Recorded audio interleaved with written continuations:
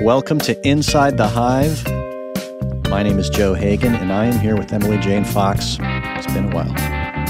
I feel like it has been a while. I'm happy to be here. I'm happy to speak to you, to see you, to get into this, and I'm happiest yet to hear your interview this week. Ben Smith, co-founder, editor-in-chief of something called Semafor. Have you heard of Semafor? I have, because I exist in the media landscape, and it feels like people are talking about it.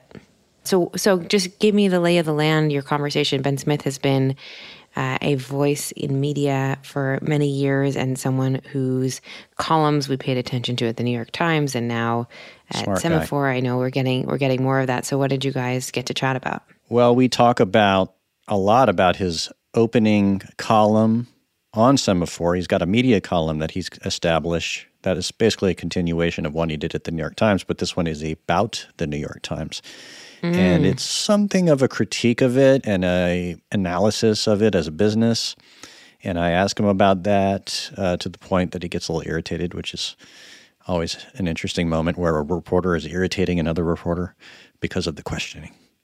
But I should establish right at the outfront that I've known Ben Smith for years, and we used to sit next to each other at a place called the New York Observer many years ago. As you know, a newspaper now owned by one Jared Kushner. At the time, it was not.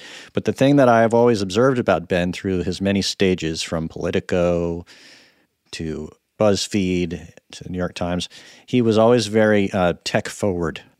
He was one of these people that was always really interested in the evolution of media through the internet, whereas some of us were slow-moving dinosaurs trying to wrap our heads around. Yeah.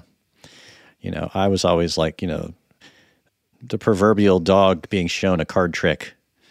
And he was always like running ahead and racing ahead. So you're still typing out all your stories on a typewriter. A yellow legal pad. Well, that's literally, I'm writing a story right now, and I am using a yellow legal pad to map it all out. So don't knock the legal pad. It's been a trusty friend of mine for my entire professional career. If it's career. Not broke, don't fix it. That's exactly right. I want to get into the interview, but I think that you and I have to just talk about some of the horrible things that are happening across the country, across the world, really, but certainly in the cities that we live in, as it pertains to anti-Semitism. And I don't want to put it on Kanye West, and I really don't even want to talk about him, besides the fact that he has 18 million followers, and that is more than the number of Jews there are. And I think that is not something that we should forget. And we should have people on here, and we will have people on here who know a lot more than and know about the consequences and the repercussions of that, and can speak to what's happening. I know that probably every single person who has opened the internet in the last few days saw the hateful things that were hanging over the 405 here in Los Angeles over the weekend.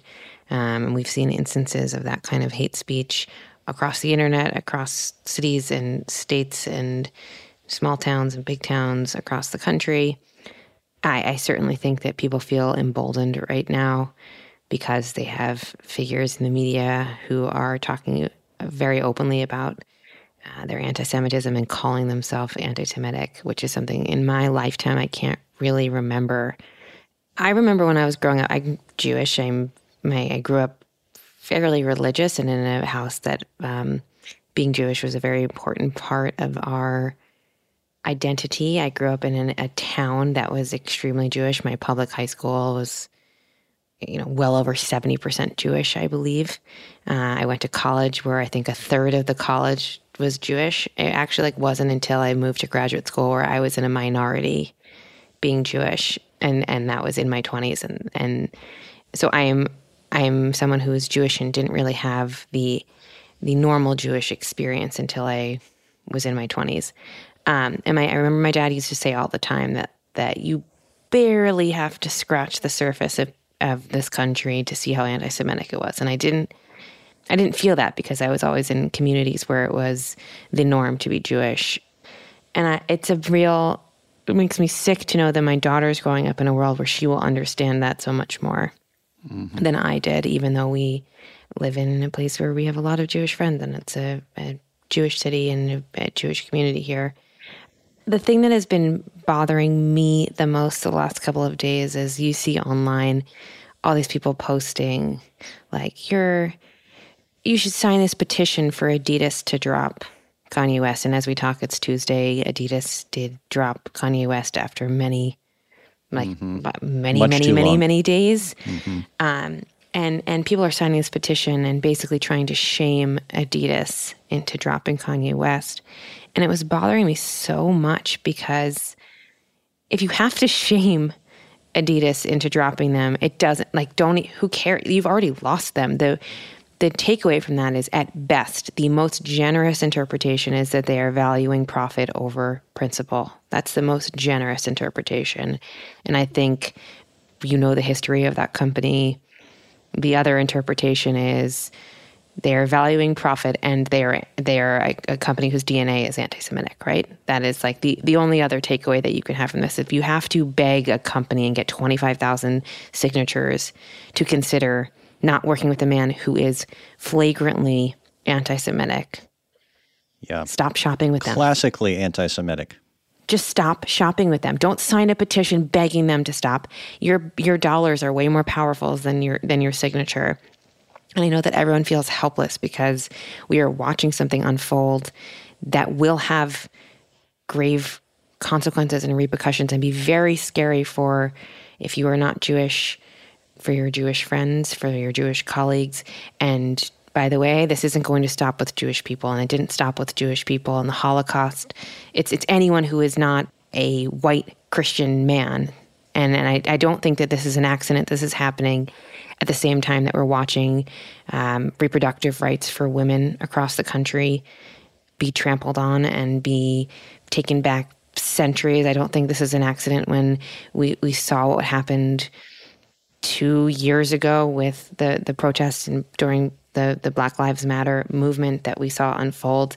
It's all part of the same piece. It's all part of where Donald Trump came from. It's white men across this country who feel like the world has left them behind, and then they are using that brokenness inside of them to revert to very, very scary things that we have seen in other periods of time where that kind of anger has led to extreme hate, extreme xenophobia. And talking about it is important and naming it is important, but it's just a really, really scary time for many people across this country. And I feel sick to my stomach about it.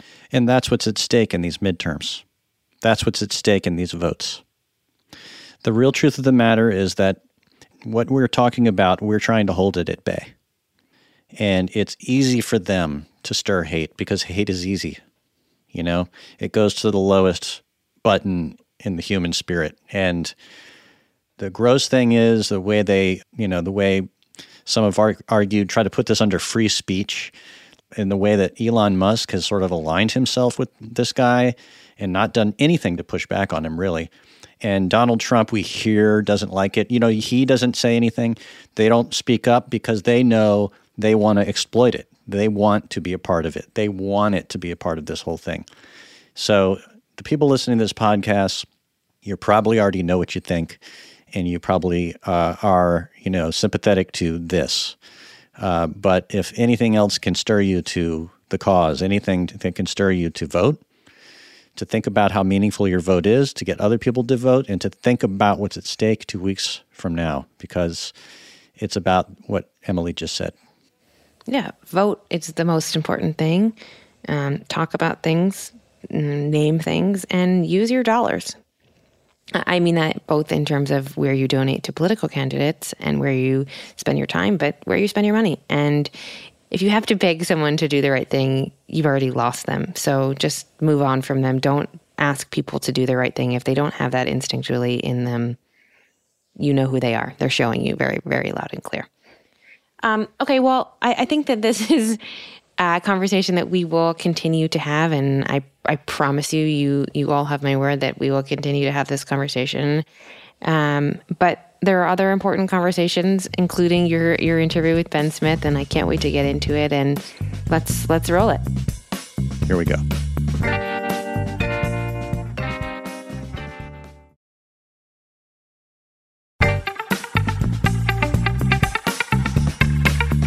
And now it is my great pleasure to bring on Ben Smith, who is the man of the hour in the New York, Washington corridor of power. Hello, Ben Smith. Welcome to Inside the Hive. Thank you so much for having me, Joe. It is always really nice to see you. Ben, Semafor.com. What is your title at Semafor? I'm the editor-in-chief. That's it? Just the editor-in-chief? That's my title. What are you fishing for here, Joe? I don't know. Founder? Co-founder. Yes. Co-founder, but not publisher. Definitely not publisher. I know my limits. I'm very excited. Everybody's very excited to find out what Semafor is, and we've all been looking at it as we sit here today. It's been out only a couple of days. I'm sure you've been hearing all kinds of interesting stuff about it. It must be exciting when you were like pushing the button to go live with Semafor and just waiting for the reaction. Yeah, I mean, honestly, it was incredibly stressful because we had a lot of what I thought were great stories, but also we'd made this big bet on this idea about transparent journalism and on a format that we thought people would like, and also that people would sort of get what we were trying to do. And actually, and then people on the internet were really nice about it and nice to us, and many people just told us they liked it. I mean, this is totally bizarre, right? Like, this is not my normal experience of the internet. And then also, I had said to the team like months ago that the way we'll know whether this format kind of makes any sense or works is whether it's really like subject to parody, and that within the first weeks and months, it's really important that people make fun of it and like do it well. And there were like 3 really, I thought, pretty funny parodies on day one, and so I felt very good about that. Well, you want to be talked about, that's for sure. Not just that, you want to be doing something that is clear enough that people just understand what you're doing. And I think, I mean, as you know, Joe, like Joe and I don't know, you didn't say this in the intro, but we used to sit next to each other in the New York Observer when I was burningly jealous of Joe, and he was just like mainlining scoops about, I think it was the 60 Minutes Dan Rather stuff, and I was just watching him type and then watch it go on to the Drudge Report from his fingers, and it was this like sort of electric early internet stuff. I think the Observer site was crashed several times during this period because of your work. Gosh, I can't remember what the point of that is, except that we're old. Well, I was, and since those halcyon days, when we were printing on a forum called Newspaper, you've been to BuzzFeed, you've been to Politico, you've done a stint at the New York Times, and then out of that, you've created what you think of as a product of all you've learned in the evolution of media as we have seen it and witnessed it and experienced it and done it. I remember when you first came up with this idea of Semafor, you mentioned it in the press, and I think I texted you a message and I said, sounds like a cross between Monocle and Axios, which was not that far off. Yeah, you could really, that is, I mean, I have sometimes said that it's a mutant child of Substack and the FT, but I think that's not a terrible set of reference points either. Those are great publications. I want to know, like, why did you do this? Why did you start Semafor? Yeah, I mean, so I obviously, as you said, had been around in the early beginnings of things before, which is, obviously, it's both exhilarating and fun, and you get to just work incredibly closely with great people and build something together. But on a personal level, it's something you can get a little hooked on. But also, these media institutions, partly because they're just putting out news every day. They're in the flow. They're still printing things all over the place. It's very hard to shut down that factory and retool it, even if you kind of know things aren't working and that elements aren't working and that readers or viewers don't totally love what you're doing. But like, as you're trying to have that conversation, you also have to publish 9 different things in that 15-minute period.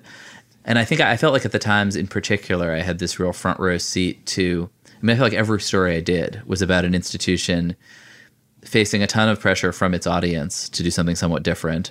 And then whenever it tried to, having this intense snapback from its cable affiliates or its employees, that if it turns the shift 3 degrees to the left or the right or the center or up or down, that triggers a civil war, and that's very distracting. And so it just, I mean, there are these moments of very intense change, and they're good times to start from scratch. And it just felt like the actual people you're trying to reach are incredibly overwhelmed. This is in the opinion research. It's, if you talk to anybody, people totally overwhelmed by the amount of incoming they're getting, and also don't know what to trust to the extent that it's like a totally normal behavior to read an article in a publication that you like, think, this is interesting, but I wonder if it's true, and then go Google 6 other articles on the same topic to triangulate what's really going on, which is a horrible way to consume media. And so I think we just sort of thought, like, what if we just kind of, I mean, this is my partner, Justin Smith, who's really, I think, one of the great, maybe the great sort of news business operator of the last 30 years. And it's nice to have a partner, who's just been doing that. Just what if you just kind of in a very literal way try to do a good job for people on the things that they complain about. And it's a funny thing about the news business that if you're in like the in the razor business, if you work for Gillette and people think the handle is too long or too short, like you're constantly doing market research, and if they don't like your thing, you like fix the handle. And in news, if people say that the core element of a lot of written news, which is the news article, that they don't really like it and they can't tell what's a statement of fact and what's the reporter's opinion and what's the institution's view, you're the only acceptable answer in the news business, or the main one is, you're wrong, you're being lied to by bad people, like, please think hard about this and come back to us tomorrow. And so I think that it makes it a pretty good moment to try to start from scratch. So you come out day one with a big, long, interesting column about the New York Times, where you had just been, kind of analysis of their business, and it sort of sets a tone that Semafor is a critique of the New York Times in its kind of founding concept. I don't really think that. I wouldn't say that. I mean, the way I was thinking about it is, I am, among other things, the media columnist for Semafor, had been the media columnist for the New York Times. And my first piece at the Times was about the New York Times as this obviously dominant force in, I think, American news, and unchallenged in a way that hasn't been true before. And some people would say monopolistic. I think it's a kind of complicated idea. And so I just thought, for the sake of symmetry, I had just left the Times, and then had also just, out of serendipity, had a researcher for this fund that bought a big chunk of the Times and is trying to get them to do stuff. Had this researcher call me out of the blue and tell me what their strategy was. So that was convenient. But in the Venn diagram of the audience you're seeking, though, in the Venn diagram of the Times and the audience, their audience, and the audience you're seeking, which are kind of a smartish, global, English-speaking elite, audience, there's a pretty big overlap, right? I think we're all at first, and certainly at launch, we're trying to reach people who love the news and are voracious consumers and read a lot of different things. When you launch a new news thing, that's always who you go for. So for sure, that's the Times audience. I would say we're not, I would say that in our, I think certainly in the US, we are certainly going to be competing with them for a lot of the same folks. And I'm sure, and I would hope, a lot of people will read both. I think globally, we actually are doing something different. And we're not, when you say elites, we're not sort of targeting either with a sort of monocle audience, which is essentially the business class traveler or the FT or the economist, or sort of people who consider themselves sort of capital G globalists. Although certainly I think people all over the world who are not elites also are interested in big stories that connect between countries, and most of the big stories these days do. But, we launched in the US and in sub-Saharan Africa. And if you read our the Africa newsletter that came out, and Yinka's story about polling in the Nigerian election yesterday, we're not writing for people who don't care about Africa, don't know that much about Africa, but would like a curious tale from abroad of something, wild that is mostly ultimately about the United States. And I think what the Times has found, and this isn't really inside information, this is just more sort of an outside observation, is that the reason, the Times at one point had a Australia columnist trying to write about barbecue for Australians, but the reality is Australians aren't going to read about Australia in the New York Times. They're going to read about Donald Trump in the New York Times. The America story is one of the biggest stories in the world. The Times is the definitive exporter of that story. And so it's a very high-class problem. But I think it's very hard for the Times to go into another market and say, hey, read about yourselves here, because it's called the New York Times. And its identity is it does incredible coverage of America, and people care a lot about America. And so the most read story in the New York Times, this is a surmise, not data, but I suspect the most read story in Australia in the New York Times is going to be about Donald Trump, same as it is here. We're trying to do something different. There's a huge kind of middle class of people who read in English, work in English, who may be lawyers and therapists and teachers and certainly don't travel business class, but do see the New York Times when they want to read about America and think, wow, this is really high technical quality. It's high journalistic quality. But it's also totally not written for me. And so, in Sub-Saharan Africa in particular, just because that's where we chose to sort of go first, we're hiring great African journalists to write for that audience. And I think that's actually quite a different thing. Yeah. Huh. So, but you've also made a determination about this audience that these Gallup polls you cite in your sort of opening letter about distrust of media. I mean, a big part of Semaphore's sort of actionable concept here is that you're going to address this. You're going to address some idea that out there in the world, there's distrust of the media, and a lot of that is connected to politics, as we know, that people feel it's slanted or they can't tell fact from opinion. And so this also is a big part of what you've tried to do here. And my question is, do you think that the kind of people that read the New York Times, Wall Street Journal, Financial Times, some of the papers that you obviously are want to be in the same league with or league in, are they the people that can't tell the difference between fact and opinion? I don't think the readers have trouble telling the difference between fact and opinion. I think they find it frustrating. In fact, I think that they totally can tell the difference, but that often you read an article and the article is presenting the institutional view as a fact and not separating it from statements of fact. And I think there's a level of respect for your audience where you want to be able to say, some of this is really just a problem of the form and of news writing. Like, if there's a really smart analysis piece or a piece that has a couple of paragraphs of analysis, often in the Times or the Journal, you have to look at the byline and say, is this a person whose analysis I respect? Or is this the person who happened to pick it up on a Saturday because that's their job and then dropped in a couple of random mumbo jumbo paragraphs of analysis because that's part of what journalists do? And there's no good way to signal that. Like if Maggie Haberman's writing about Trump, of course I want to know what she has to say. I wish she would break it out a little more and say it a little more clearly. If I'm writing about Trump, you might care less, right?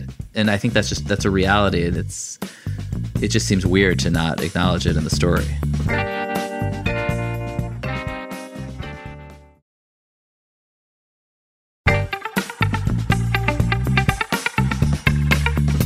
It's interesting because you're making a distinction here, or I don't know if there's a distinction, but you're assuming there's a reader who's analyzing the story that they're reading and trying to figure out if they can discern a bias in it.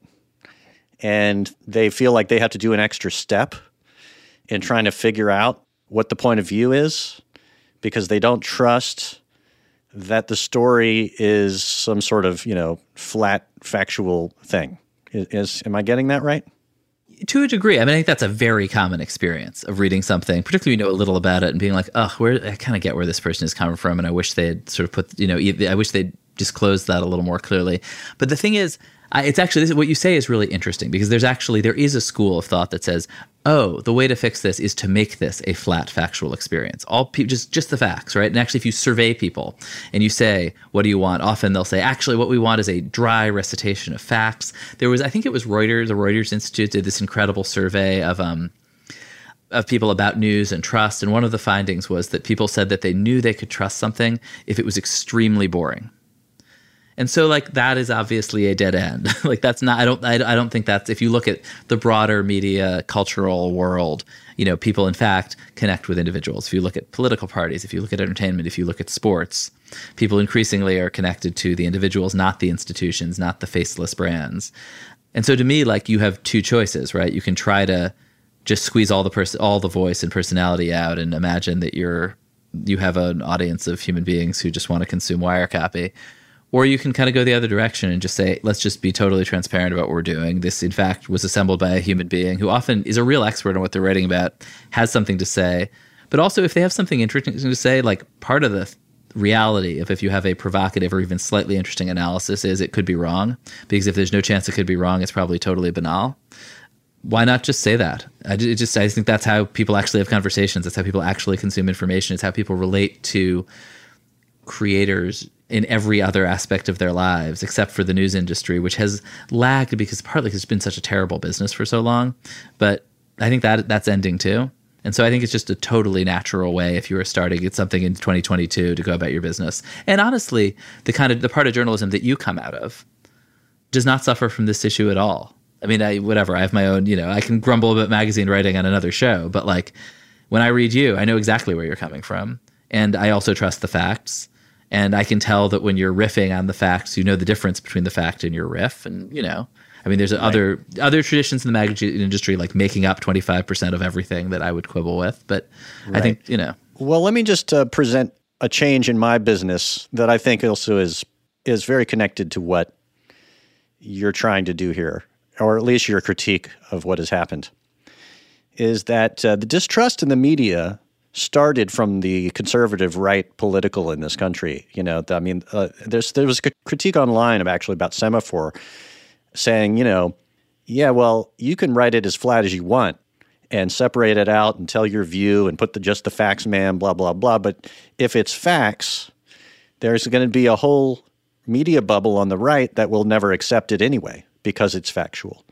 And it was the critique from the right of the media's facts may have a kernel of truth to it in some cases, but often it was a bad faith critique in order to be able to avoid the facts. Yeah, I think this was what Dave Roberts, who's a very thoughtful guy, wrote. Do you want to continue? Because I read it. Yeah, well, I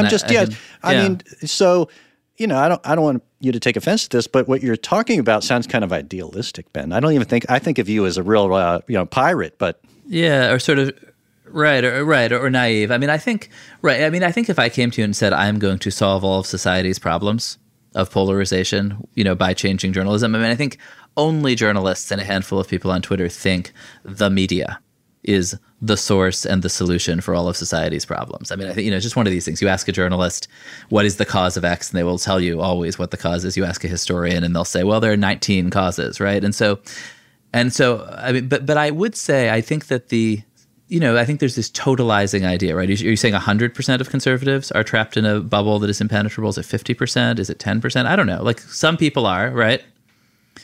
And then would you say that the factors that push people, particularly, actually not really particularly on the American right, in sort of global right-wing populist movements, there's this sort of alternative factual infrastructure that's like totally disconnected from and rejects a lot of assertions of fact, particularly about national politics, actually. I've found if you cover sexual abuse in a high school, a lot of this goes away. Like a lot of people who might have this politics or that politics will read that story and take it seriously.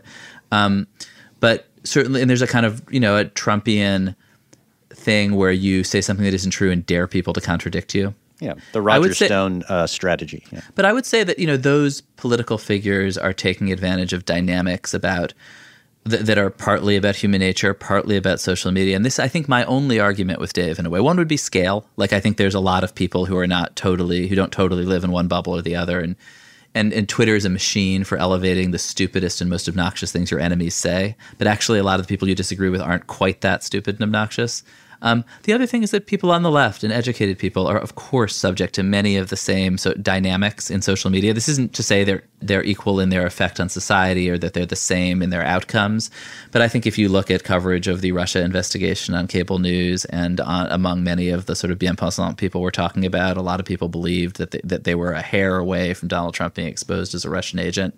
I think that was, validated by social media in a way that isn't totally dissimilar to the two crazinesses on the right. Would Semafor publish the Christopher Steele dossier? This is such a good question. Actually, at our first all hands, which was like 2 weeks ago when we were all together in person, one of the reporters asked that question. And one thing I say is I do think different news organizations play different roles. And that's a good thing, and sort of a normal thing that people that sort of capital M, capital C media critics often, it's appropriate for different organizations to do different things.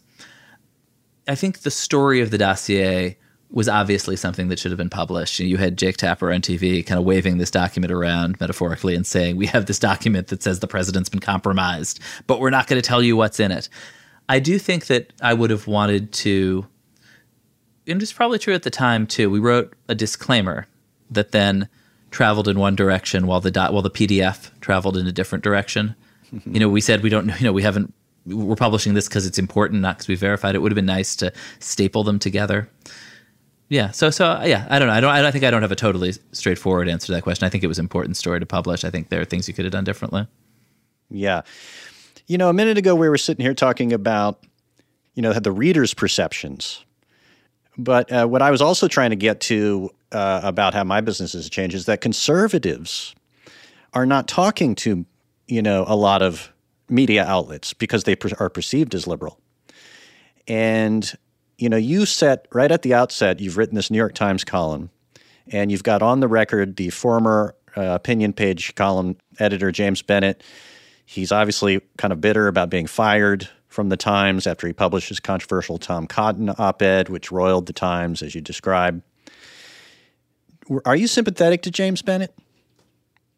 I'm not. I'm sympathetic to everybody, Joe. I'm a reporter. I'm not fundamentally, but I mean, as a matter of human resources, was this an appropriate disciplinary process? That's not my line of work. I don't know. I think. Well, it goes to the heart of something. I called him up and was happy he wanted to talk to me and say what he wanted to say. But what's the more specific question? I'm certainly sympathetic if anybody who gets fired. Yeah, but it goes to the heart of your larger critique of the media and by default the New York Times, which is the implied critique, and you can correct me if I'm wrong, is that the Times is in a liberal bubble. And that somehow affects your trust in the news. I think you're reading too much into that. Like that was a story. That was not a story. But I mean, and this is actually tricky when you are the editor of a thing and you're also writing. That wasn't a story about Semaphore. That was a story about the New York Times and about a place that actually, to me, is being pulled in all sorts of directions that make it a very complicated place to operate. But that's journal. What we're doing is actually like a much more simple, literal thing that is not really about the New York Times or the Wall Street Journal or anybody else, but is actually about what do people say they want? Can we listen to them and do it? Which is to sort of break down this form of a story, to do this semaphore. Yes, to do this semaphore thing, to bet on transparency and speak very, very directly in a way that is, also I would say influenced by Substack and by this shift toward people's voices being very straightforward and readers liking that. And so actually, from my perspective, I don't know. You're reading too much into that piece. And I think what we're trying to do is actually quite straightforward and not really so much intended as a critique of anybody else. Well, I would say this. If you were working at the New York Times and you tried to hire a reporter from the Daily Caller, you think that would work out? I mean, I don't know. CNN's launching a morning show in a couple of weeks, hosted by a former reporter, by the woman who had you're mentioning Shelby Talcott, this great reporter we hired. Yeah. I mean, her predecessor in her job is hosting CNN's morning show. So yeah, I think probably yes. Yeah, because that is a difference between Semaphore and the New York Times. Don't you think the culture inside the New York Times would cough up a Daily Caller reporter by like a hairball?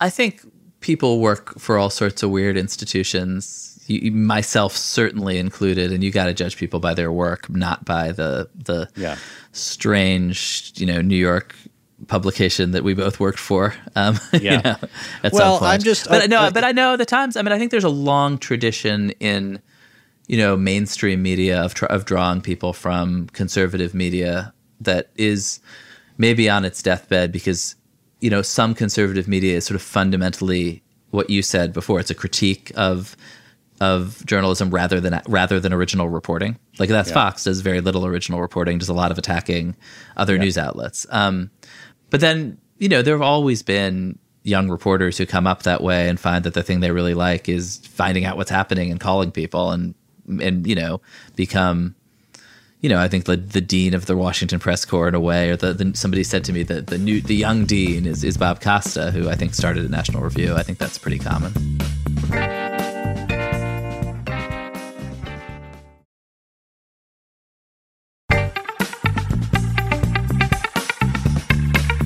So let's talk about the Semaphore. It's so interesting. I mean, I think so too, Joe. It's a stone's throw from the smart brevity of Axios with a twist. And it definitely gives you a stone's throw, like a twist on the throat, like a curveball of a stone, or I've lost the thread. You're breaking things down. You're breaking things down into simple bite-sized meal that I can, if I see a headline on Twitter from Semaforum, I know it's not going to take me 20 minutes to get through the article. It's going to take me 5 minutes at the max. But here's the thing that I will say. I'm looking at this one on Don Lemon by the reporter you just mentioned. That's by Max Tanney. I did not mention him, but let us mention him. Good reporter. Oh, sorry, different reporter, Max Tanney. Okay, so it's about Don Lemon is going to do a morning show, and it gives you the basics here. It's a Q&A it is a short Q&A with Don Lemon. But Max's view, which is broken apart from the headline of part of the news, is the following paragraph, which I just want to read. Lemon's move embodies a broader shift at CNN and across the industry to reel in what some executives see as the excesses of the Trump years. That era turned CNN and MSNBC into revivalist churches that pleased some of the faithful but won few converts and sometimes alarmed advertisers and corporate owners. Okay, that's Max's view. Now, that looks just like a nut graph in the New York Times to me, right? You would just be describing broadly what is the significance of the news, but it's down there under the headline of views. I mean, what he is saying is it his view because it has slightly more colorful language in it? No, because it's analytical. That's sort of that piece sort of a good example. It's a Q&A, yeah. And mostly what you want from a Q&A is the Q&A. Yeah. But I don't know, what the reporter think about it. 2 sentences worth. That's probably enough in that case. Like how much view do you want on my Q&A with Don Lemon? I mean, it does get kind of tricky when you're reading a New York Times article. They tell you what it means in the nut graph. And in some ways, is the nut graph is just this framing of the story. You're telling the people there is a story. Here are the facts at the top. Here's what we're saying is the news. And then we have a nut graph that tells you broadly what it is about and why you should care. And the Semaforum takes as the kernel of its idea that you can't trust the framing in the New York Times. So we're going to break it out and to call it the... Yeah, I don't... I just left the Times, and you're more obsessed with the Times than I am. I mean, I just think we're... it really isn't particularly aimed as a critique of the New York Times. I do think... Any newspaper article. Maybe the Associated Press, like whoever writes like that. Like no one writes like that. No one talks like that. You didn't do your... there was not a nut graph to your podcast. It's not a normal way to communicate in the 21st century. It's like I don't know when that exact format was invented, but it was invented for print publications where you could cut from the bottom. And what you're saying is somewhere in there, if you dig around, and it's the third or the fourth, the fifth or sixth paragraph, and you and I know what a nut graph is. Sure. No normal person knows what a nut graph is. There is a point where the reporter, or possibly their editor, or possibly the institution, you never really know, says what they think the story means in a very, very formalized way. And I think what you are totally nailing what we're trying to do, which is to say, strip down this kind of weird wooden infrastructure of the story and make really, really clear what's going on to people and try to do it in a very human way, not pretend you're an algorithm. So those old newspaper formats are like, it's like that's like a Model T Ford and you're creating like an electric car. I love that. I absolutely love that comparison. It doesn't make any sense to me, but I'm just going to take it and pocket it and move on. Yes, we are basically Tesla. Yes. I'll take 15%. Let's talk about what this story says, actually. Chris Licht and this idea of what he's doing. What do you think of, first of all, let me ask you this. What do you think of Don Lemon? So can we just switch to my media reporter hat here? Because this is something I'm just sort of navigating now. It's like I got to be this gossipy media reporter who just sounded off on stuff and threw stones at other people's houses. And now I've constructed this tiny little glass house. And so I have to be kind of scared. What do I think of Don Lemon? I hope he'll have my reporters on his morning show. Oh my God. That's my editor hat. That's it. That's all I got. And what do you think about the way that Chris Licht is reframing CNN? Let me actually I guess I also had a bit in that our media newsletter that I think is maybe closer to how I'm thinking as a reporter about Discovery CNN, which is just, what I asked David Zaslav about in a text message that we ran there was just it was about the cuts. I think the overwhelming imperative that people can interpret as this way or that way, or a decision about digital or a decision about culture, is just this incredible imperative to cut costs. at CNN, at every Warner Discovery place, at Netflix, not exactly everywhere in the media business, but it's just the end of this sluice of money that was going to movies, TV, video of all sorts, CNN Plus. And so I think that you can't really look at any of the decisions that are being made. Like, why didn't Chris Lick go out and spend $1 billion to have the most famous person in the world host the morning show? Like, well, that wasn't going to be an option in this particular moment. And so obviously they were going to be looking internally. So I think there's a lot about what's happening in sort of the California side of the media beat, particularly right now, but CNN in a way part of it that's where you got to realize the constraints that everybody's that there's just this huge new financial constraint that has to do with the amount of debt that Warner has.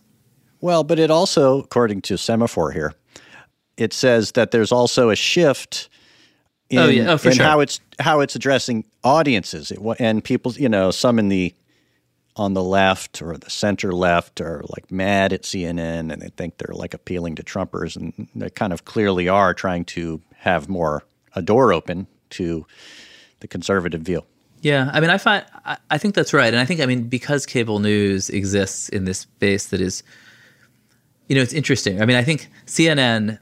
There's a sort of idealized version of CNN that when there's really big news, like when the Russia war breaks out, they're incredible at their jobs. That news gathering infrastructure is just incredible. But then most days of the week, they can put that infrastructure to work on the most important story of today, and not that many people watch. And so what's happened in cable news is that everything else for the last a long time, like as long as I can remember, is just all pure U.S. politics, and they've become fundamental parts of the U.S. political system, and it makes total sense to interpret them in that context and think about what are the consequences of them moving this way or that for politics. I think cable news channels are a very special place on that. Like, I'm not sure the rest of us have to think of ourselves as being cable news channels and being primarily about kind of like stoking whichever part of the brain most attaches the most emotion to partisan politics. I think Jeff Zucker's CNN did an incredible job in the Trump era of keeping progressives and people and lots of people who were scared, often rightly, about things Trump were doing, just on watching. And I think, but maybe how long can you just keep hitting that button with people? I don't know. Even if the sort of threats to American democracy are totally real. I think these are challenging questions, but I don't think it really makes sense to interpret cable news companies primarily as sort of ideological political institutions. They are primarily businesses. Yeah. Well, and you talk about the slowdown in the sluice of cash flow through the businesses. Now, you are a business, and now you are starting into this trickle. And, it's a different trickle. We've been feeling great about the business, and if you look at our website, you'll see like 8 really blue chip advertisers all over it. But certainly there's a lot of people seem to think there's a recession coming, and so we're very, very aware of that, obviously, and being really careful and trying to sort of, we think there's to some degree a silver lining in starting during a recession. I think people have written about this, but you just have to be so careful, so driven about your business in particular that, you can find yourself in a decent place when when the business cycle turns. So here's Joe's view. Joe's view. Here we go. So I'm looking at Semafor. I see those clocks across the top. My first thought was, where's L.A.? Why isn't there an L.A. clock on here? I want an L.A. clock. My second thought is, okay, I'm enjoying this like I'm reading the FT. It's like I'm reading the FT for free. I like that part. So now my question becomes, when are you going to make me pay for this? When are you going to be locking this sucker up? I'm glad you like it enough that you want to pay. We want to find a lot more people. We need to find millions more people who feel that way before we start charging. I think our view is we want to, like any normal purveyor of normal content, you want to get people addicted before you start charging, I think. But more seriously, we feel great about the events and advertising business we're launching with, and we want to build. I think we feel that we're on our way to building a big audience who like us, and then we'll think about what are folks willing to pay, how does it make sense to charge, down the road a bit, but I think we're not ideological about revenue. I think one of the big mistakes of the last few years is that everybody talks their book. So, and I was guilty of this myself, I think at BuzzFeed. If you're in the advertising business, you say, well, that makes journalism free to everybody. And that's true. If you're in the subscription business, you say, well, we're independent of the pressures from advertisers. I mean, it's a fairly tough business. I was actually talking to somebody recently who's in the car wash business. And they were just like, you know what? We just like spend X and makes 3X every year. It's really straightforward. You people are crazy to be in the media business. Like, it's a tough, hard business. And you can't, and it just makes, and I think Justin is this very experienced operator and I'm reasonably experienced. And our view is just, you have to be totally rational about how you make money to support quality news and not kind of develop some big ideology that one category of revenue is your killer app because really you're secretly a tech company. Yeah. Are you having fun? Yeah, so much fun. I mean, I really love the team I'm working with. I mean, that's the best part of this. And just like, I was, I finally slept last night a few hours, which was great. And feeling, and I'm like, just honestly, like so thrilled that people seem to like it. You just never know, right? You're like kind of operating away in your weird cave. Well, Ben, you've come a long way, baby.